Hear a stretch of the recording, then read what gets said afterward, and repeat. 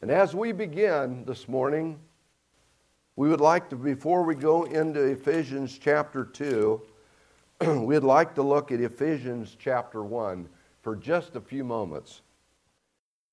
There's 3 verses there. Ephesians 1, verses 3 through 6. And I'll just read that. Blessed be the God and Father of our Lord Jesus Christ, with every spiritual blessing in the heavenly places, even as He chose us in Him before the foundation of the world, that we should be holy and blameless before Him.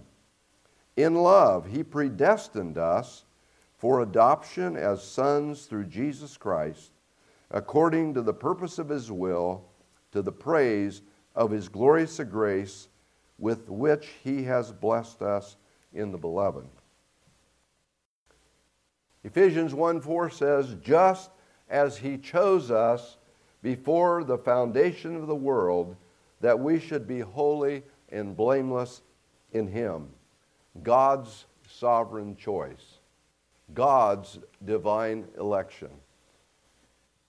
John 6:44 tells us that no one can come to me, Jesus said, unless the Father who sent me draws him. God's elective will irresistibly draws to Himself those to whom He has predetermined to love and forgive. From all eternity, God chose us in Him, in Christ. By God's sovereign choice, those who are saved were placed in eternal union with Christ before creation ever took place. Although our will is not free in the sense that many of us suppose, we do have a will, every one of us. A will that Scripture clearly supports. Apart from God, man's will is captive to sin, but we are able to choose God because God has made that choice possible. In John 3:16, He says, for God so loved the world that He gave His only begotten Son, that whosoever believeth Him should not perish but have everlasting life. So we see whosoever believes in Him. The many commands to the unsaved to respond to Christ clearly indicate the responsibility of man to exercise his own will. In Isaiah 55:1, we'll turn there very quickly. Isaiah 55:1. And it says, come everyone who thirsts, come to the waters. He who has no money, come, buy and eat. So come, everyone who thirsts. Also in Matthew 3:1 and 2, Matthew tells us this. Matthew 3, verse 1.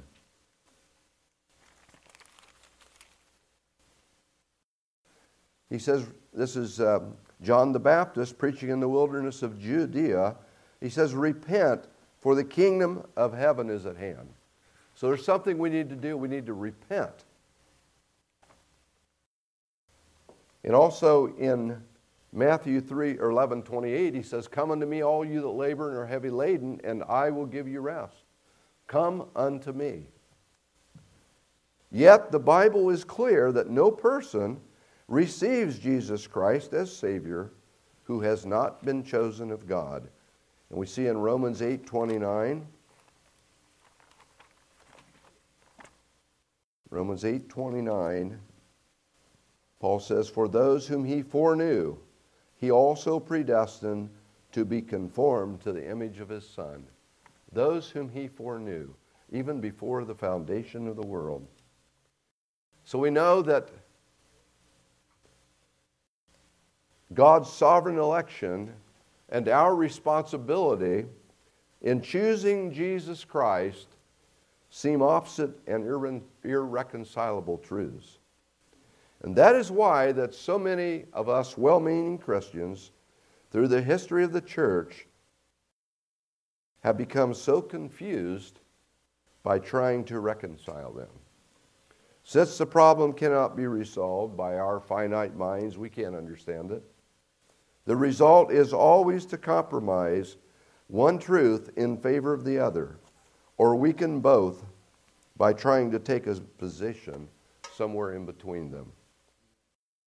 We should believe both truths completely and leave the harmonizing of them to God. He's God. Divine sovereignty and human response are inseparable parts of salvation. Though exactly how they operate, only the infinite mind of God knows. And it's all for the glory of God. John Chadwick wrote this: I sought the Lord, and afterwards I knew. He moved my soul to seek him, seeking me.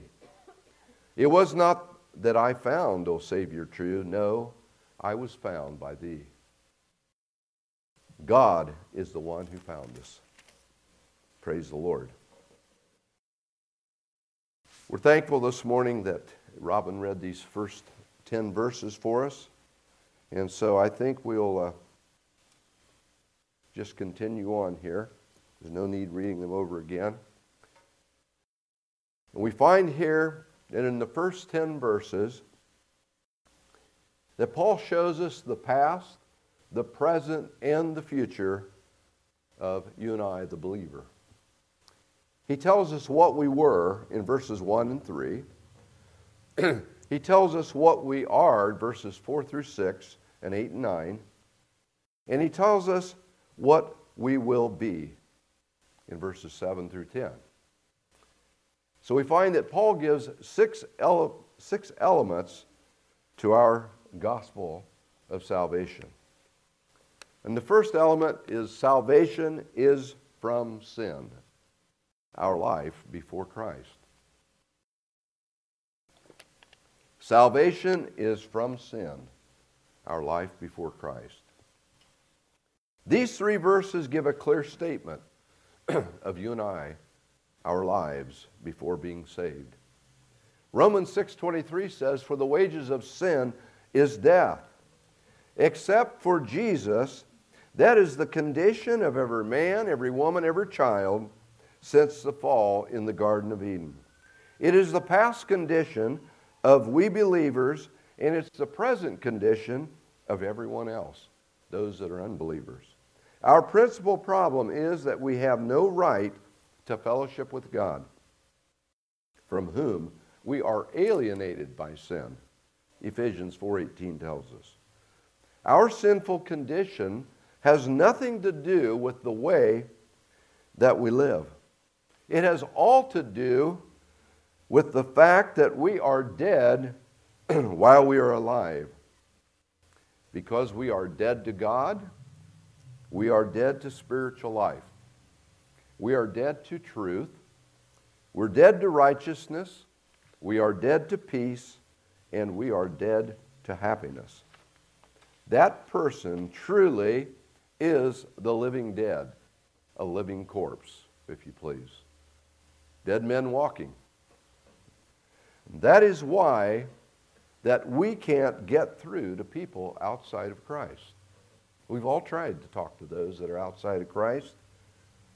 And it's hard to get through to them because their life is alienated by sin.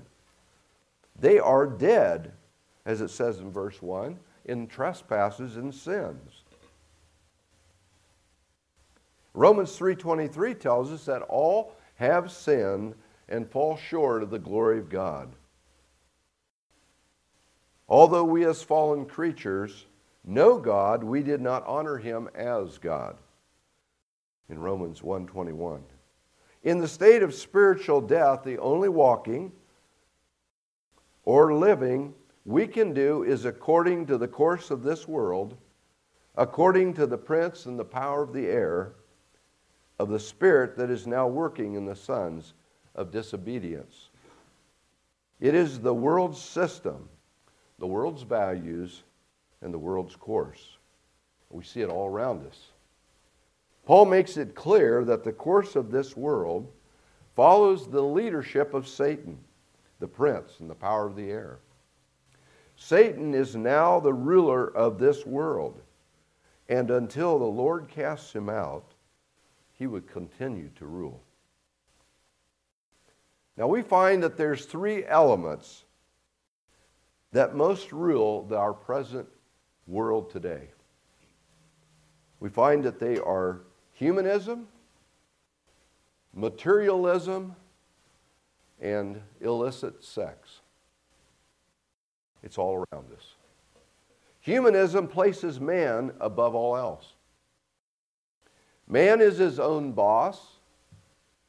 Man is his own standard. Man is his own authority. And in short, man is his own God. Isn't that what we see today in our society? Man is his own God. Materialism, number two. Money becomes his God. Because money can acquire all things. Money can give us fame, it can give us power. It can help us buy anything that we choose except the peace of God. But today, people think they can get satisfaction through money. And thirdly is illicit sex.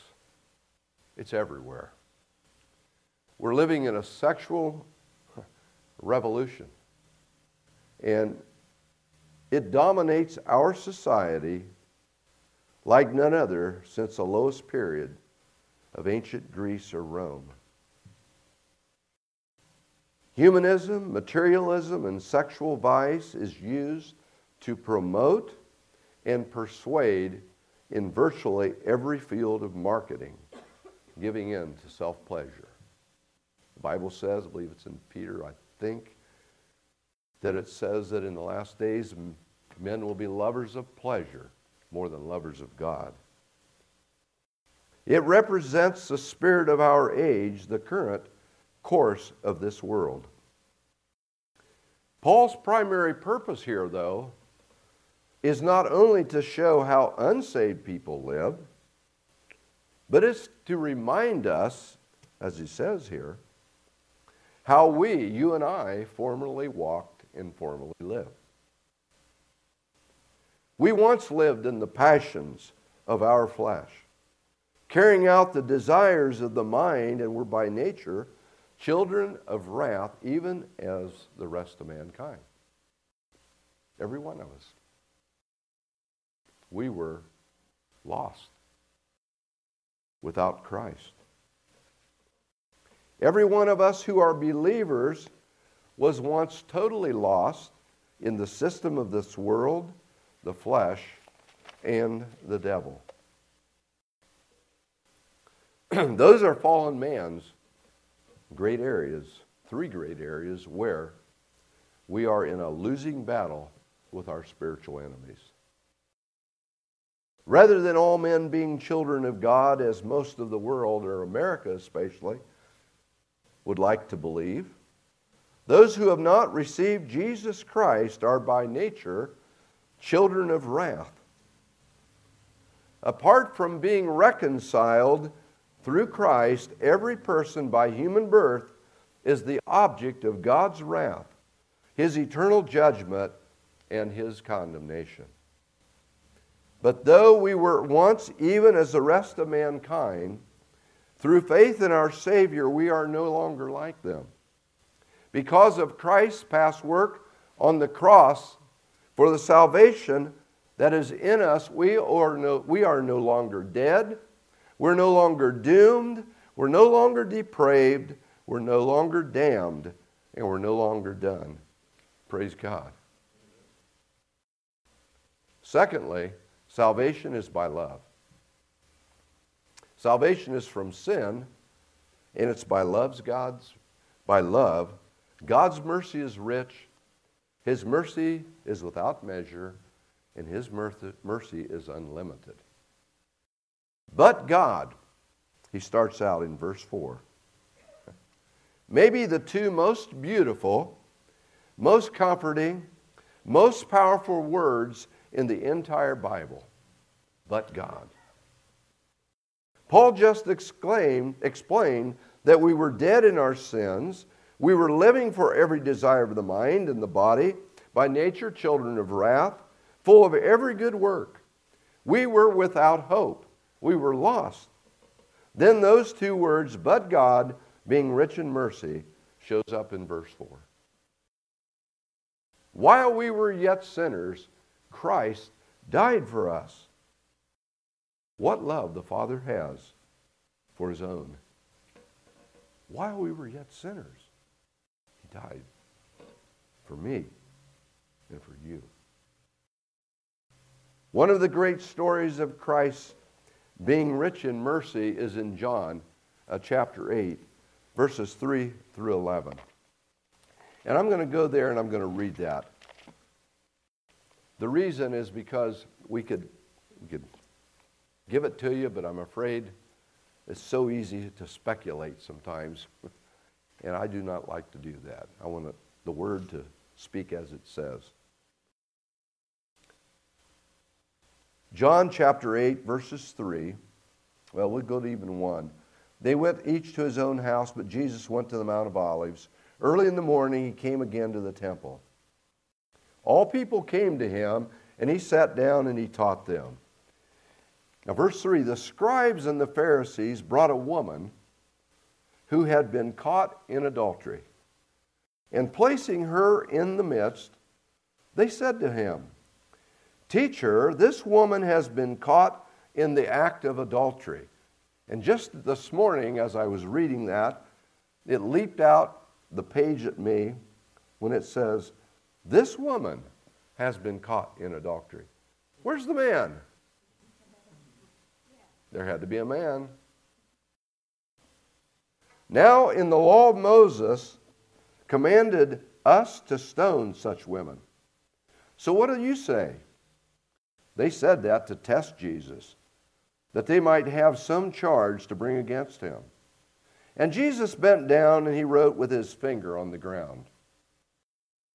And as they continued to ask him, he stood up and he said to them, Let him who is without sin among you be the first to throw a stone at her. Now we knew under the old law, yes, they were to be stoned. But under the new law, under the day of grace, Jesus said even if a man looks at a woman to complete, if a man looks at a woman with lust in his heart, he's already committed adultery with her. So how many of those old boys could say that didn't happen?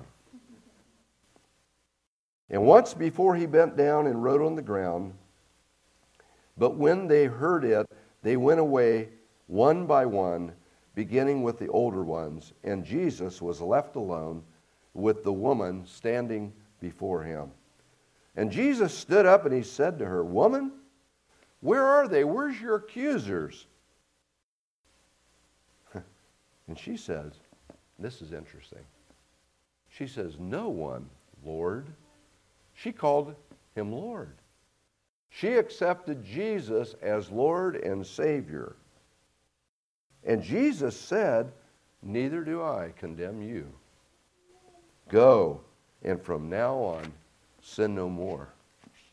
What a wonderful testimony for God's rich mercy. Here he offers a repentant sinner forgiveness and reconciliation as he does every repentant sinner. Through our sin and our rebellion, we are guilty of Jesus' crucifixion. But God's mercy and God's love provides a way for us to participate in the righteousness of his cross. He says, I know what you've done and who you are. But because of my great love for you, your penalty has been paid through the work of my Son on your behalf. For his sake, I offer you forgiveness. To come to me, you only need to come to him. Not only did he love enough to forgive, but he loved enough to die for those of us who offended him. There again, while we were yet sinners, he died for us. John 15:13 says, greater love has no one than this, that a man lay down his life for his friends. Compassion and love to those who don't deserve it makes salvation possible to you and I. Verse 3, number 3. Salvation is unto life. Salvation is unto life in verse 5. Above everything else, a dead person needs to be what? Needs to be made alive. That is what salvation gives. It gives us spiritual life. To encourage any of us who doubt the power of Christ in your life, Paul reminds us that God was powerful enough to give us spiritual life together with Christ. He is certainly able to sustain that life. That power that raised us up out of that life of sin and death made us alive together with Christ. It reminds me of a story that I once heard about an elderly man and a woman who was found dead in their apartment. And the autopsy showed that these folks died of severe malnutrition. They literally starved themselves to death. But investigators found, now this is really unbelievable, they found that there was a total of $400,000 in cash in their closets, in paper bags. $400,000. And here they starved themselves to death. My mind quite really won't go there. I don't understand that. And yet, it reminds me of how many times, maybe myself, or many Christians, are prone to treat our spiritual resources like that miserly couple treated their financial resources. They literally starved themselves to death spiritually. We can do that. Beloved, we have this Word of God. I think every one of us have a Bible, as much as I know. They're sure available. If anyone doesn't, we'll get you one. We can read this Bible each and every day. And as believers in the Lord Jesus Christ, that should be our goal, our desire. We should love this Word. What is the first Psalm said? David says, blessed is the man that walks not in the counsel of the ungodly, nor sits in the ways of the wicked, or stands in the way of sinners. But his delight is in the delight is in the word of the Lord, and in his law he meditates day and night. We should desire to meditate on this word every day of our lives and pray to God. That's the only way we can grow. I read a statistic not long ago, and it said that, I can't hardly believe this, it said that the average Christian today in America spends 7 minutes a week in God's Word. 7 minutes a week. Now you tell me, how in the world can we grow in Christ if we only read the Bible 7 minutes a week? We'll starve ourselves to death. We as believers can be in danger of suffering from spiritual malnutrition because we miss what is in the great storehouses of spiritual nourishment at our disposal. How sad. Because we now have God's nature and we can seek godly things, the things that are above, rather than the things of the earth. Colossians 3:2 tells us, it says, since you were risen with Christ, seek those things that are above. That is what results from being alive with Christ. We shall also live with him. Romans 6:8 tells us.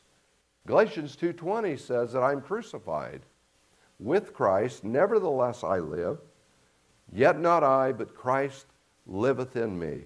And the life that I now live in the flesh, I live by the faith of the Son of God who loved me and gave himself for me. It's not my life, it's his.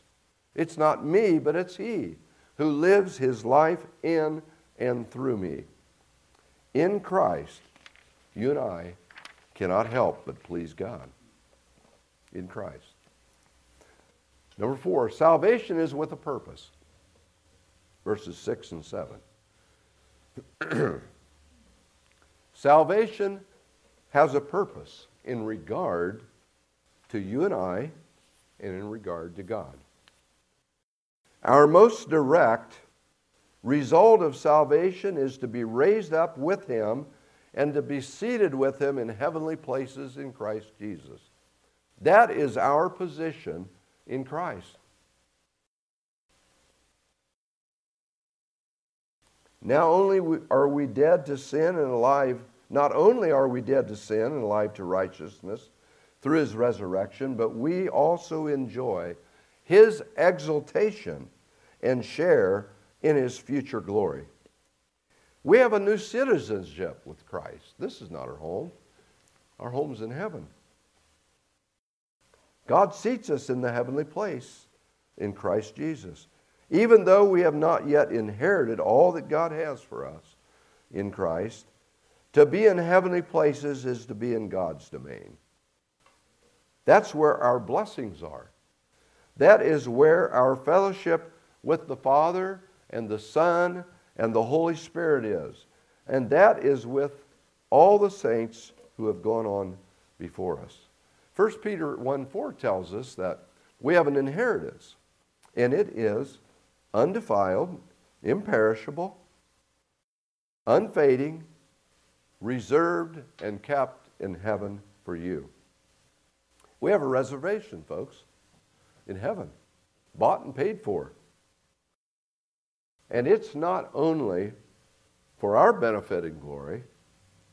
God's greater purpose in salvation is for his glory, for his sake, in order that in the ages to come he might show the surpassing riches of his grace through his endless kindness toward us in Christ Jesus. God glorifies himself even as he blesses you and I. From the moment of salvation through the ages to come, through all eternity, we never stop receiving his grace and kindness. We're going to read Revelations chapter 7, verses 9 through 12. It gives us a tremendous, shows us what's going to take place at the end, 7, 9 through 12. And it says, after this is John speaking, after this I looked, and behold, a great multitude that no one could number, from every nation, from all tribes and peoples and languages, standing before the throne and before the Lamb, clothed in white robes with palm branches in their hands, and crying out with a loud voice, salvation belongs to our God who sits on the throne, and to the Lamb.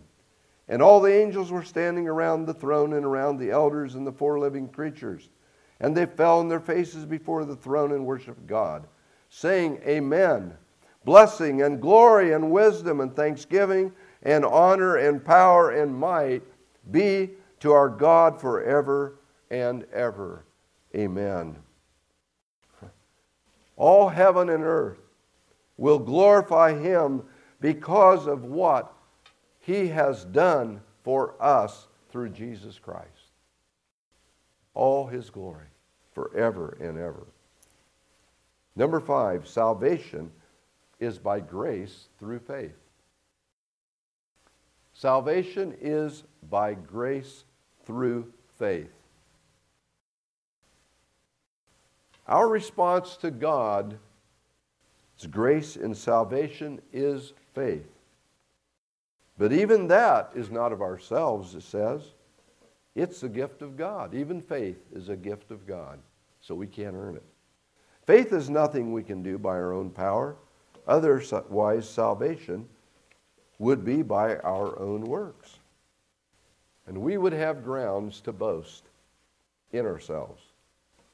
Paul wants to emphasize to us that even faith is not from us apart from God's giving it.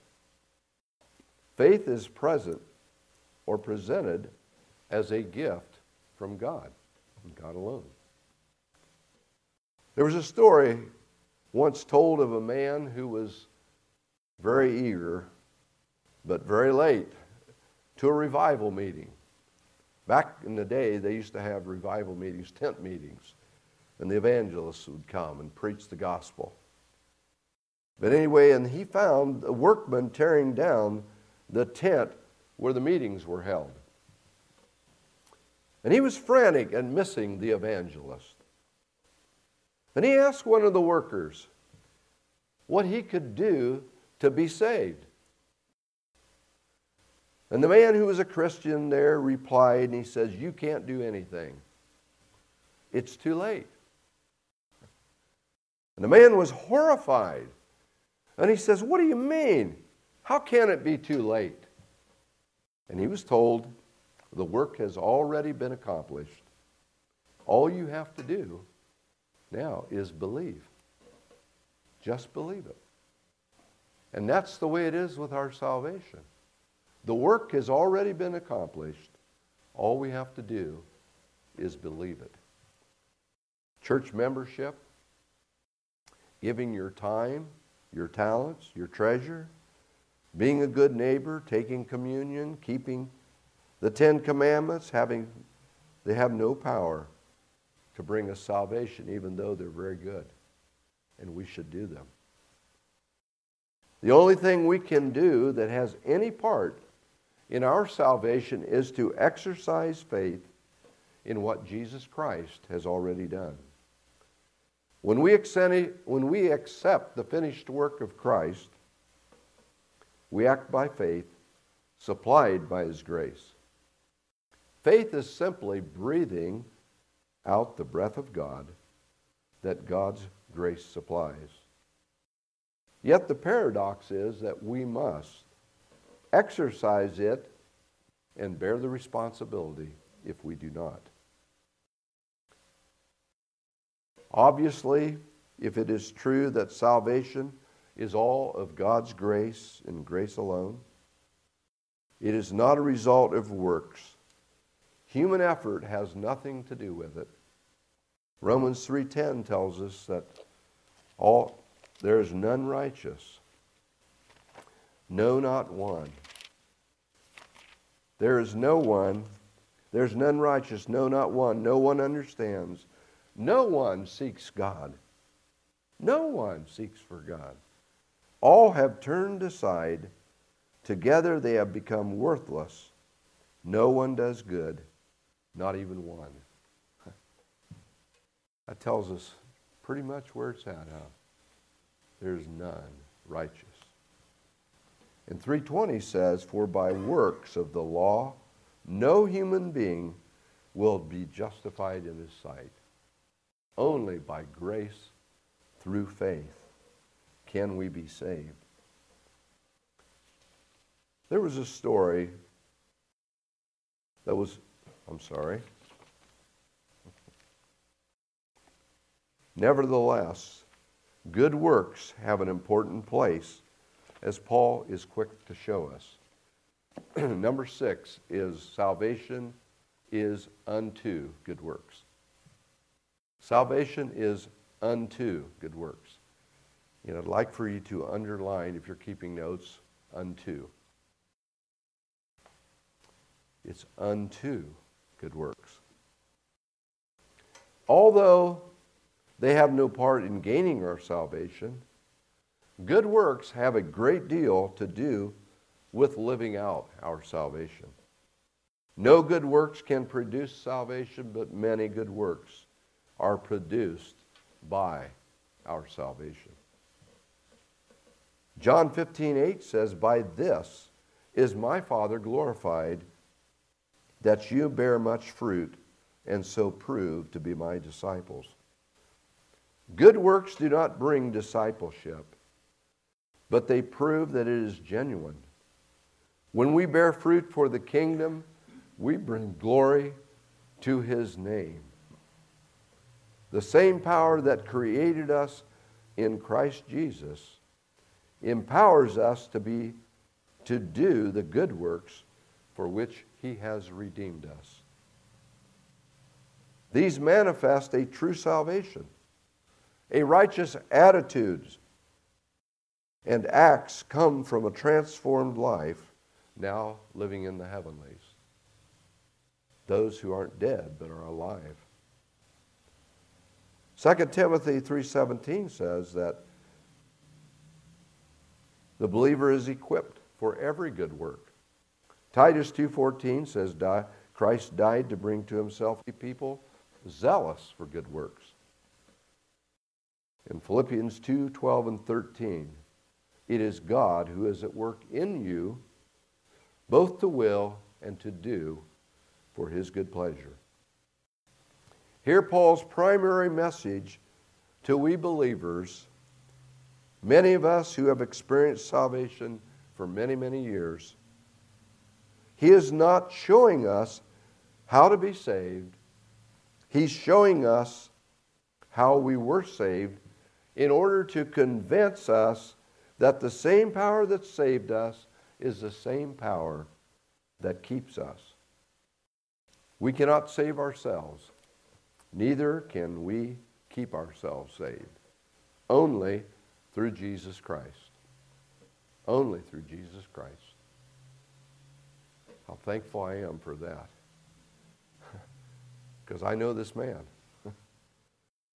These good works are expected because God, as it says, prepared before Him or beforehand that we should walk in them.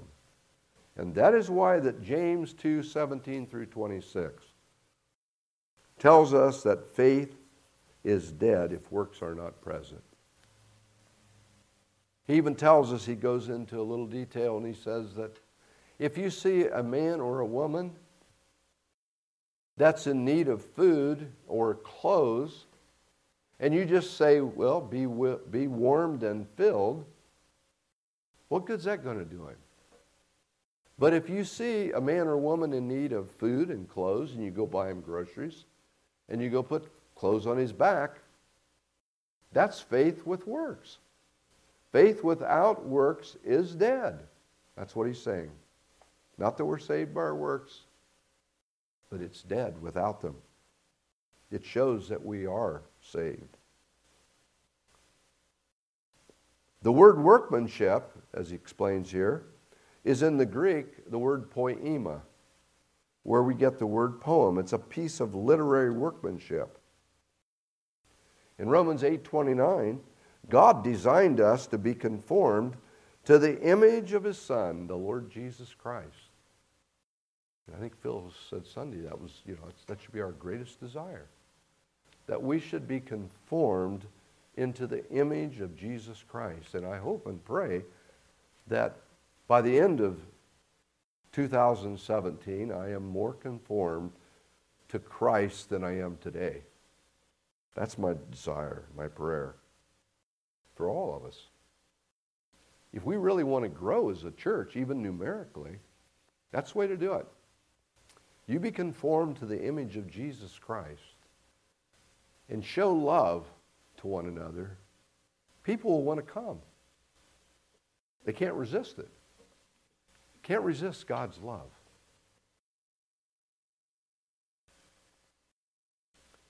In Philippians 1:6, Paul says, "For I am confident of this very thing, that He who began a good work in you will perfect it until the day of Jesus Christ."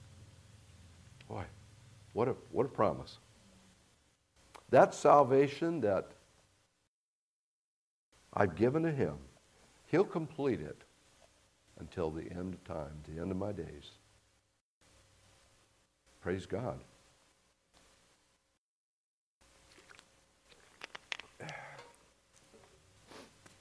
The story is often told of a rowdy but a very disruptive little boy in Sunday school class. And he continually frustrated his teacher.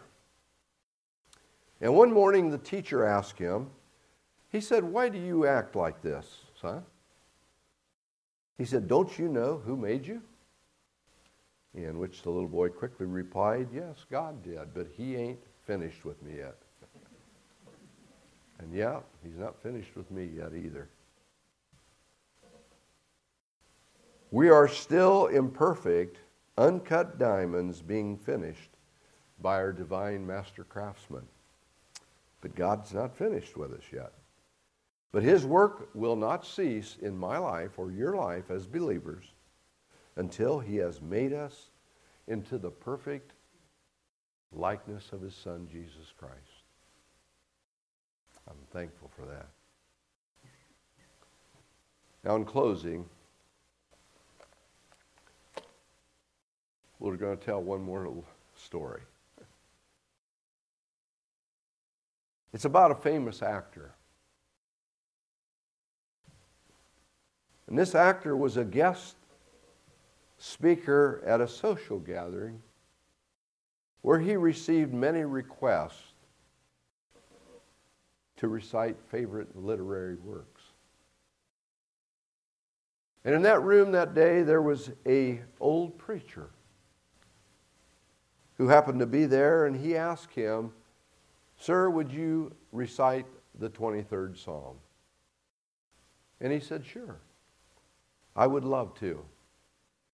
He said, "As long as you will recite it after me." And he agreed. And the actor, he got up and he recited that psalm beautifully, with great dramatic emphasis, for which everyone in the room gave him great applause. And they even rose and stood on their feet and give him a standing ovation. They were so moved by how well he performed. Then it was time for the old preacher to get up, and he rose up on kind of wobbly knees, and his voice was broken, and it was rough from many years of preaching the Word of God. And when he recited that 23rd Psalm, there wasn't no applause. But there wasn't a dry eye in that room. He had touched the heart. And later, the actor was asked, "What was the difference between you two? You both recited the 23rd Psalm, but you got all the accolades and he got tearful eyes." And the actor said, "Oh, that's very simple." He says, "I know the psalm, but the old preacher knows the shepherd." Now, I wonder this morning, that is the culmination of our message, really. Do you and I know the shepherd? That's the key. How well do I know the shepherd, the Lord Jesus Christ? Do I know him in an intimate way? Philippians chapter 3, I believe it is verse 10, that he says, Paul says, that I might know him and the power of his resurrection and the fellowship of his sufferings, that I might know him. That's what we need to know.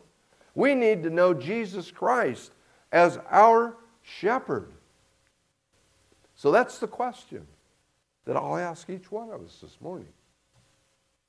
Do I know the shepherd? Are we dead or are we alive?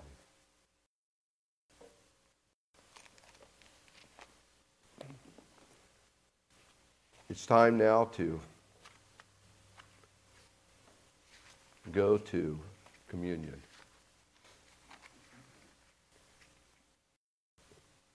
I guess basically we've been preaching the gospel, so. But I think for just a moment, I'd like to really turn our focus on the cross. And I think we have been. But I'd like to see Jesus hanging right there on that cross.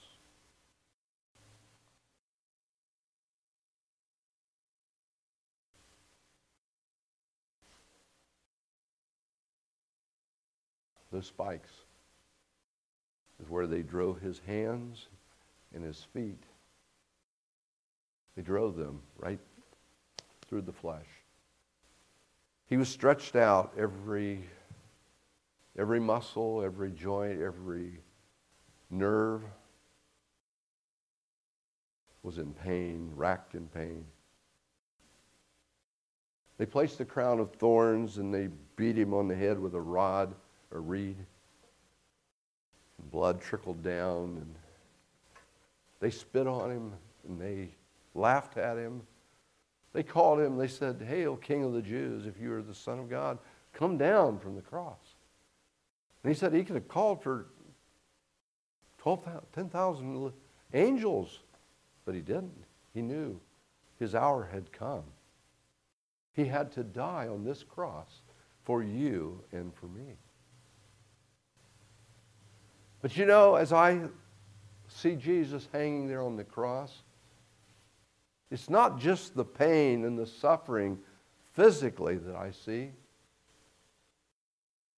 I see